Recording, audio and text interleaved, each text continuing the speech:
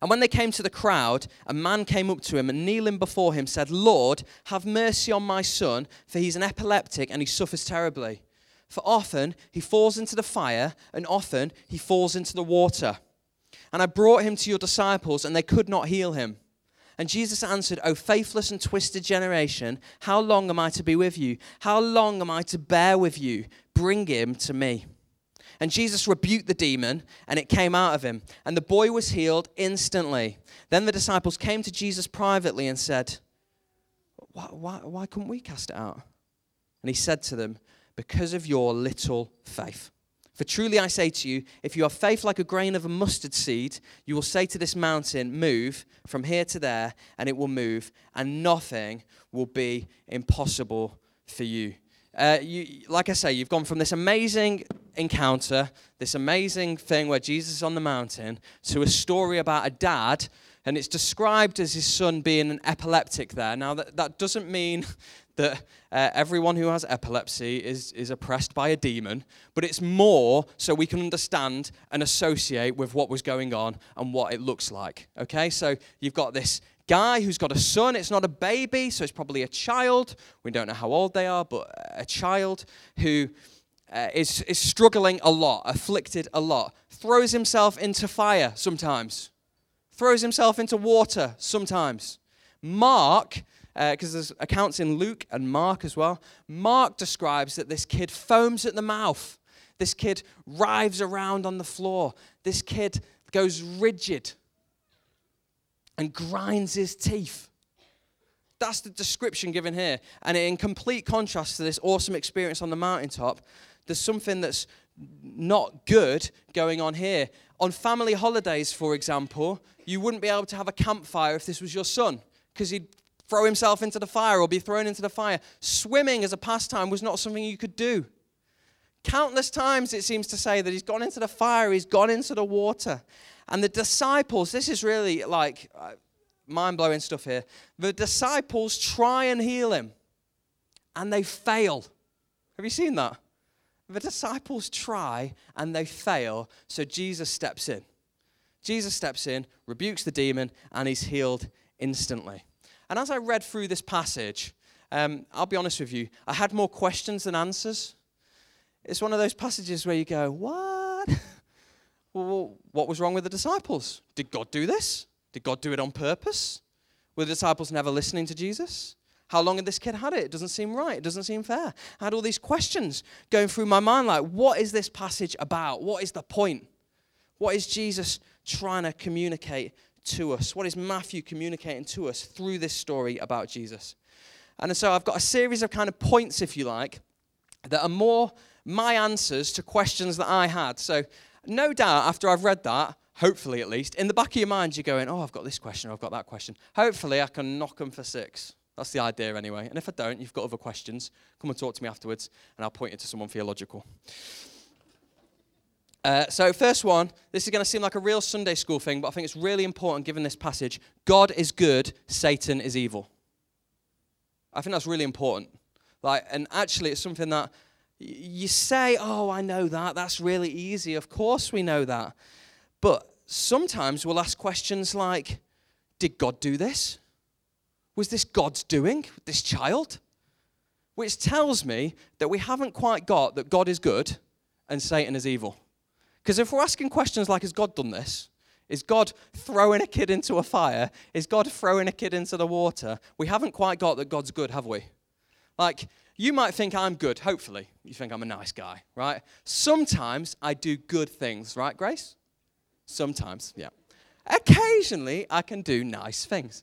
And you might describe me as a good person, a nice person. But it's not like I'm always good. I'm not consistently good, am I? No. Yeah, you said that too quickly. But here, it's like God's DNA is goodness. He can't not be good. Whereas I can choose to not be good and to do stupid things. God can't do that. God can only ever do good. That's his character. He therefore cannot do evil. He can't do stuff like what's going on here to people because he's good. But our world is not quite so good, is it? It's corrupt everywhere you look. There's pain, there's misery, there's hurting. But when it was first created, it was good. In fact, it was very good. God affirms it was good. Yet when we messed up, when we went our own way, when we said, no, God, I'm not interested, sickness entered the world, death entered the world, pain entered the world, misery entered the world, affliction enters the world. And so the question I had was, well, if God didn't do this, then who did? If God doesn't cause this pain, then who does? And actually, primarily, I'd say we do, actually, whether that's a popular thought or not. But as humans, we afflict ourselves, we hurt ourselves, we mess up ourselves by not going God's way. But we also mess up each other, don't we? But also, Satan is evil. Satan wants nothing more than to mess us up. So I'd say mostly it's humanity. I'm not one of those guys that sees demons everywhere, up there, down there, everywhere. But they do exist. But most of the time, I think we mess up and everything's messed up because of us. I think sometimes we're our own worst enemy. You have it demonstrated perfectly here in some ways, the difference between good and evil. Jesus is glowing on the mountaintop, radiating, and you've got Peter there like, this is the best thing ever. I want to build tents and stay here forever. This is the greatest moment ever. Brilliant, right? I'd love to be there. That sounds like a great place to be. And then they come down the mountaintop, and you've got a father whose son is not in a good way. You've got a father whose son is afflicted. Now, and I wouldn't use the word possession here. Some of you might like that term, like he's demon-possessed. It feels like more he's demon-oppressed when you read this. It feels like he's oppressed by something. It feels like he's afflicted by something, that sometimes on occasion he throws himself into the fire. I don't think he's willingly doing that. Sometimes he throws himself into the water. It's more like he is oppressed, full of fear, full of pain, full of suffering, both the son and the dad. If you can imagine that situation, he'd be full of pain, full of fear, and full of suffering. And Satan wants nothing more than us full of fear, full of pain, and full of suffering, because we don't trust God then. We start doubting the goodness of God. Doubting the goodness of God, that's a good place that the enemy wants us to be.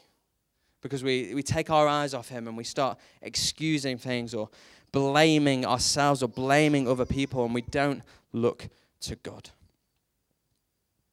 I'm left with the uncomfortable thing when you read this passage that either this whole story is made up by Matthew, Mark, and Luke, or that demons and Satan are real and they do stuff then and they do stuff now. There's one of those two, isn't it? Either it's completely made up or it's a real thing. And if it's a real thing, it means it's a real thing today as well. It means that God is good and Satan is evil, and his minions, his demons, which are fallen angels, by the way, that's all they are, fallen angels, are about and love to cloud our eyes, leave us in pain, leave us in misery. And actually, God doesn't want that for us. What it brought to mind was questions like why and what are we going to do about it? If these things are real and they happen, if there is stuff where actually there are forces of evil that are up to stuff in people's lives and oppressing and afflicting and attacking people, what are we going to do about it? Do we just watch on? Do we just go, oh, cool story. Nice, I enjoy that. We don't, do we? We're in a spiritual battle, and I had this dawning moment. Call me what you like, but I had this moment last night, Saturday night. I was kind of scribbling away and thinking about this morning. And I had this moment. I was like, oh, whenever he talks about, dealing with the enemy, it's always a spiritual battle. It suddenly dawned on me. It's never described as a spiritual funfair. It's never described as, oh, it's just a walk in the park. It's described as a spiritual battle. Something hard, something that you fight through. Listen to this. Finally, this is why Paul says this in Ephesians 6. Be strong in the Lord. Wouldn't have to say that if it wasn't a battle. And in the strength of his might. Put on the whole armor of God. What do you need armor for? For it's easy. You don't, do you? It means it's a battle. It means it's difficult. That you may be able to stand against the schemes of the devil. For we don't wrestle. Wrestling? Anyone into wrestling? That's pretty full on. It's not a passive activity. We don't wrestle against flesh and blood, but against rulers, authorities, cosmic powers of this present darkness. And then he says, therefore, which whenever you read the word therefore, it means because of this, take up the whole armor of God that you may be able to withstand in the evil day. And then he goes on to describe a bunch of ways, like have faith, have the readiness of the kind of gospel of peace, have the sword of the Spirit, be armed ready for this battle because it's a real thing. And it's not against each other. It's not against other humans. They're not your enemy. But it's the one who's evil ultimately and his little horde of minions that the battle is against. And it just occurred to me, I just thought, actually, we've got to start taking this stuff seriously. It's a battle for our own souls, but for the souls of others around us too. And sometimes, and this is why I say it's a battle, sometimes I don't think we help ourselves. Now, I'm not being like super conservative and like a, don't do this, this is a stupid thing to do. I'm not going to do that if you know. But like, I do have a bit of a thing about horror films, just as like on a side. Like something that has been created and made in the name of entertainment, but to cause evil, to cause horror, to cause harm. Like, you're not going to be able to convince me that that's good for your soul. You're not. You're not going to be able to convince me that's a good thing, ever. Full stop. I don't want to hear it. It's not good for you. And like, actually, there are things we can do if we're in a spiritual battle that we can take seriously, like look at Jesus, follow Jesus. Maybe there's things that aren't helpful for us to avoid them. There are, very much today is stuff of witchcraft and the occult and Wicca and all that is real. Stuff happens. I know that there's people in this church that have been in that place and have been rescued from darkness to light in Jesus. And I absolutely know that they would completely agree with me. That sometimes we don't do ourselves any favors in the spiritual battle because we minimize it. Because we think, oh, it's nothing. It's fine. We're in a battle and we've got to remember God is good. And that is the basis of this passage, that God is good. Because if we forget that God is good, we start believing lies about God. And as soon as we start believing lies about God, we give the enemy a foothold in our life. Our insecurities, if we're really insecure, if we struggle with that, our fears of other people or of stuff or of death or whatever it might be, somewhere along the line, for those things to take place and to be cultivated in our heart, we've believed a lie about God. Because if I'm loved and I know I'm loved, then I love. If I'm loved and I know I'm loved and Jesus loves me and has died for me, I can be at peace. If I'm loved, if God is good, then I don't actually need to mind about what X or Y has to say about me because I know what my Father in heaven has to say. You see how when we start doubting what God says is true, it starts changing how we approach and think about things. Don't believe the lie that you're worthless. Don't believe the lie that you're not valuable. Jesus died for you. You ever need reminding of that? You ever need that, oh, this is terrible. I hate this. I hate my life. I hate everything in it. Jesus died for you. Jesus loves you. Jesus thinks you're valuable. And you know what? That's more important even than your own opinion of yourself. That God thinks you are worth dying for. And more than that, living for. And this kid here, probably written off by everyone. Oh, he's the kid who jumps in the fire. We've all heard about him. He's the kid who jumps in the water and tries to drown himself. Written off probably by everybody except for one. Except for one. Look at the passage here.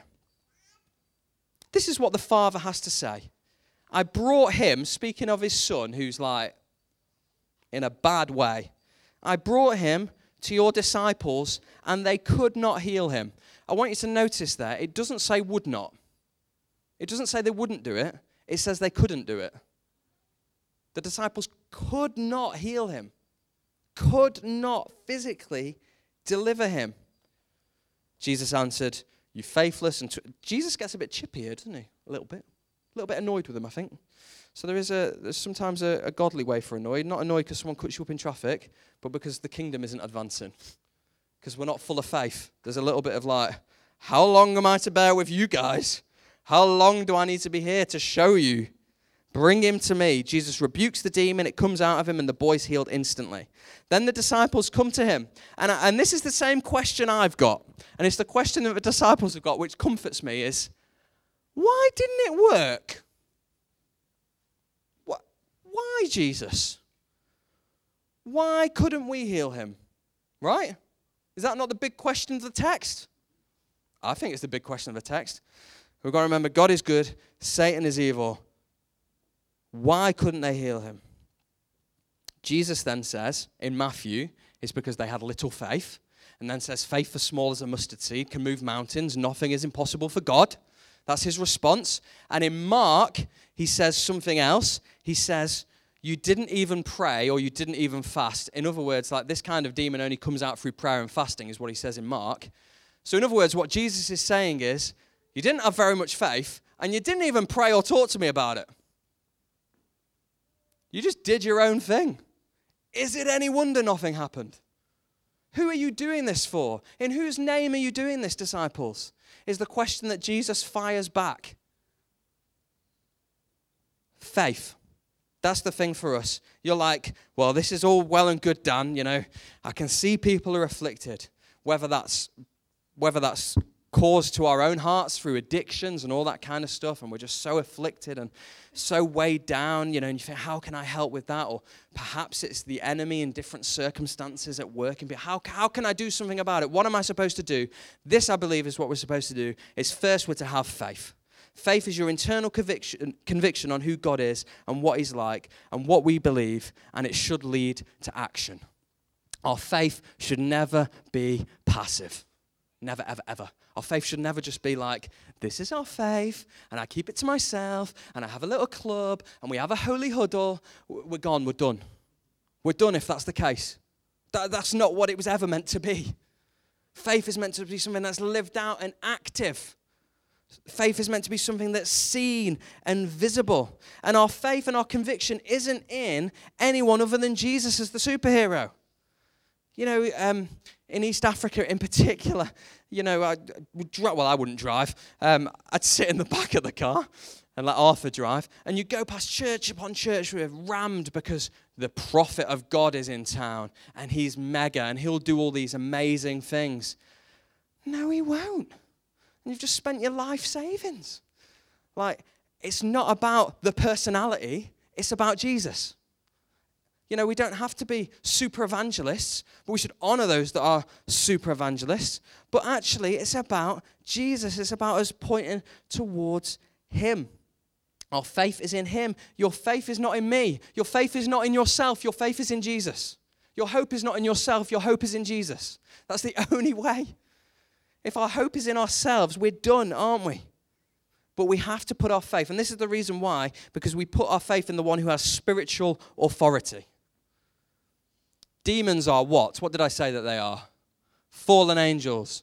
Angels are what? Created beings. Therefore, Jesus created angels. Therefore, by proxy, when they fell, they're a created being. They're not something that's just risen out of the darkness of their own accord. They've not made themselves up.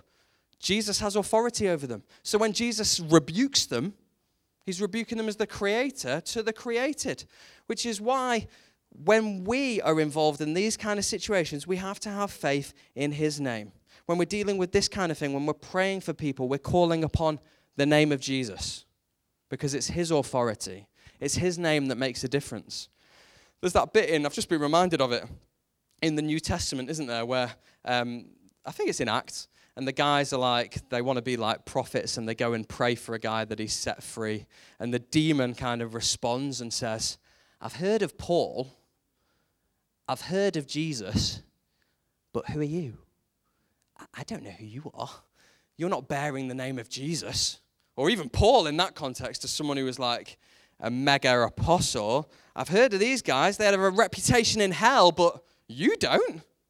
So whose name are we bearing? Who are we trusting in? Who's our faith placed in? Imagine your own television. We've all got a TV, right? Mostly. Or if we haven't got a TV, you might have a laptop and, you know, try and get around it and watch BBC iPlayer. Most of us have them, okay? I want you to think of it like this. Faith is like the power to your TV, like the charge, if you like. If it's not plugged in at the wall, it's not got any power. It's not working, is it, your TV? But if it's plugged in at the wall, it's full of life, particularly if Blue Planet 2's on. Oh, mega. Like, it's full of life, full of vibrancy, looks great, especially in HD and 4K. And I think they just make up numbers and letters and put them together, don't they? And like, this is the next big thing, 7G. Like, that'll be the next thing. But actually, if it's not plugged in, it's not fulfilling its purpose, is it? What have you got? Well, you've probably just got a pretty screen that's pretty redundant and not really doing anything. It's not got any vibrancy. It's not got any life. It's not got any colour. In fact, it's not fit for purpose. If it's not plugged in, what's it doing? It's not working properly. That's a little bit like us. If we're not plugged into God, if it's not his name that we bear, if it's not faith in his name that we're kind of going after, then we're like a TV that's not plugged in at the wall. Where does our power, where does our authority, where does all that come from?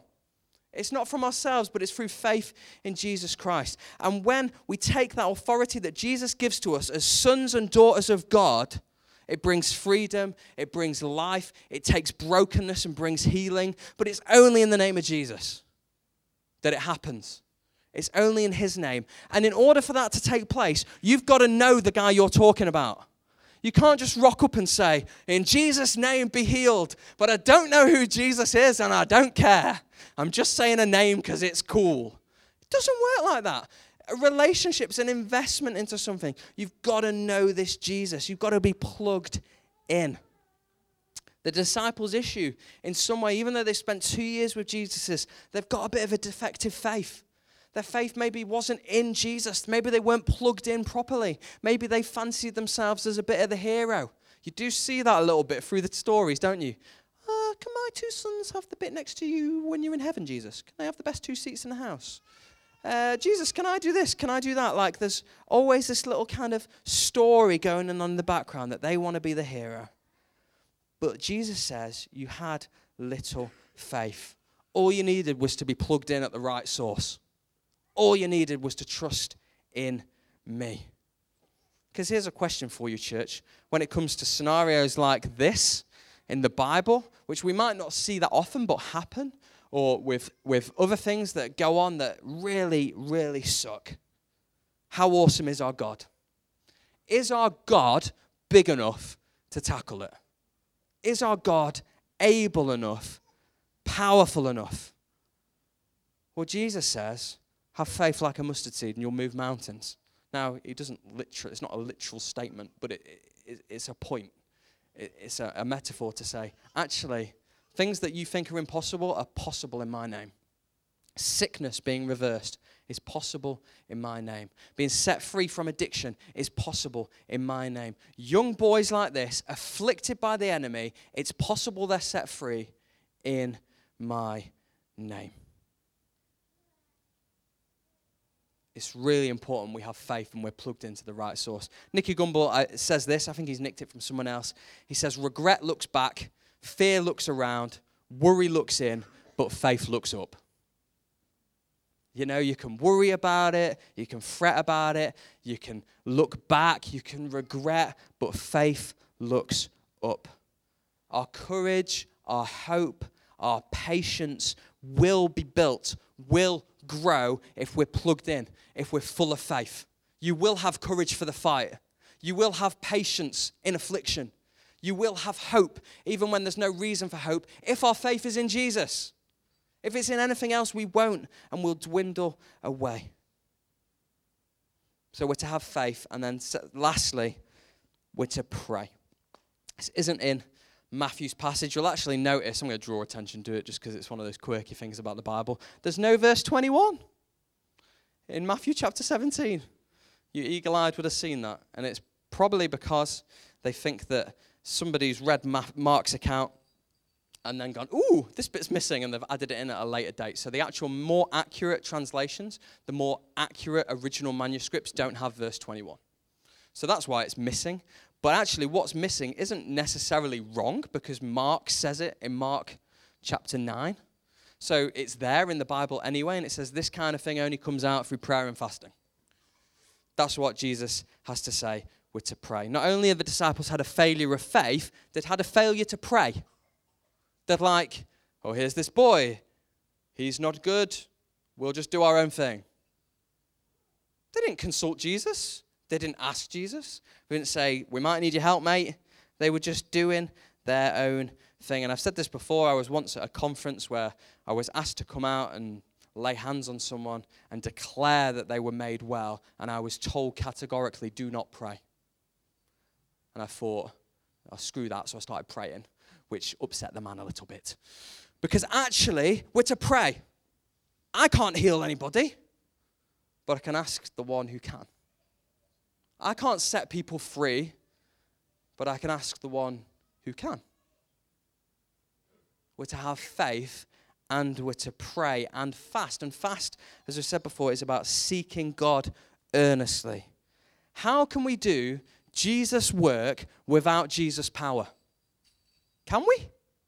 I don't think we can. How can we do it? How can we do Jesus' work without Jesus' authority? We can't. But it's been given to us through faith if Jesus is front and center. If unashamedly we're about Jesus. God has given his authority to his children that in the name of Jesus, blind eyes can be opened, that good news can be proclaimed to the poor, that the oppressed can be set free. And so often, don't we, with life, we can be a little bit like the disciples. We can kind of cruise through life and we forget to pray.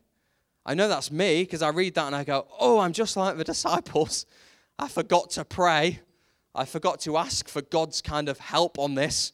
I'm just doing my own thing again. What am I doing? We're to come to God in prayer. He wants to hear about us. Now, this doesn't mean being super spiritual. It doesn't mean every time we're like, God, do you want me to have a mayo chicken or a double cheeseburger? I think he wants us to have both. That's how I justify it. Like, we don't need to be super spiritual with every single decision. Like, and not do anything because we're like, I'm just waiting for the voice from heaven to give me an answer. I always go, am I at peace with this? Is this something that would please God? Is this something that's like in line with the Bible and his character and his good and is pleasing to heaven? And with our decisions, why do we apply for jobs or why do we do things with our kids or we try, like, I want to move house or I want to do this, but we don't consult God. We say, God, what's your angle on this? God, what do you think? That's basically what the disciples did. Oh, we'll sort out this lad, but I don't know what Jesus has to think. I don't know what Jesus has to say. Question for us, church, and this is a hard question, and it's one that only you can answer. Do we only pray when things go wrong? Do we only call on God when it's difficult? Because God wants us all the time. And God wants us to call on him all the time. A relationship where we only call on someone when things go wrong, in a human terms, they're not happy relationships, are they? So why would we apply that same logic to our relationship with God? It goes wrong for the disciples here because they don't pray and they don't seek God. And you know what? Because they don't pray and because they don't seek God's face, nothing happens. You seen that? Nothing happens. Jesus wants to heal this boy. Jesus wants this guy to be set free, but because they're not praying, because they're not plugging in with faith, because they're doing their own thing, because they're not on board with the kingdom manifesto, nothing happens. And so often that can be our experience, and we don't see anything. Well, who are we doing it for? And if we're doing it for Jesus, I guarantee you we'll start to see some things. I guarantee you pray for people and there'll be healings from time to time. Now, there's no guarantee in Scripture that God will always heal, but we know he hears our prayers. And I've seen it with my own eyes that people have been healed. So I know it happens. So I know it'll happen again if we continue to seek his face. And you know what I love most of all about this entire passage, and I use this to wrap up, because some of you here this morning might be feeling a bit afflicted. I'm not saying by the enemy. I'm just saying you might be feeling afflicted. You might be kind of like down and out. You might have had enough. You might be tired. You might be low. You might be tempted to give up on God. Here's the good news. God doesn't give up on you. Don't you love that? The disciples get it wrong. Nothing happens. Does Jesus go, all right, boys, you've tried. Let's move on? Doesn't, does he? He could do that, I'm sure, but he doesn't do that. He says, oh, guys, let me deal with it. And I love that that's what Jesus is like with us. Even when we're in our lowest, maybe we give up with God and we're struggling, we're not full of faith. Maybe our faith is really small, but Jesus doesn't give up on you. Jesus never gives up on you because he loves you, because he died for you, because he was resurrected to life for you. So even if we're in pain, even if we're in suffering, even if we're in the midst of trial, Jesus has not given up on you. If you believe that to be true, it's a lie. Jesus hasn't given up on you because it's not in his DNA to do so. He doesn't do that because he loves and he loves and he loves. And if Jesus loves and loves and loves, what should Jesus' people do? It was kind of rhetorical, but you could have shouted at me. It's okay. I don't mind a bit of shouting. Jason's normally quite good at that. He's on a warning, okay. Not from me, I would like to add. If Jesus doesn't write people off, then we shouldn't write people off too. We don't have all the answers. We don't have everything figured out in life, do we? No one is pretending that we do. No one is pretending that we have every single I dotted and every T crossed. But we just have to take it to him. We just have to, in faith, take it to him.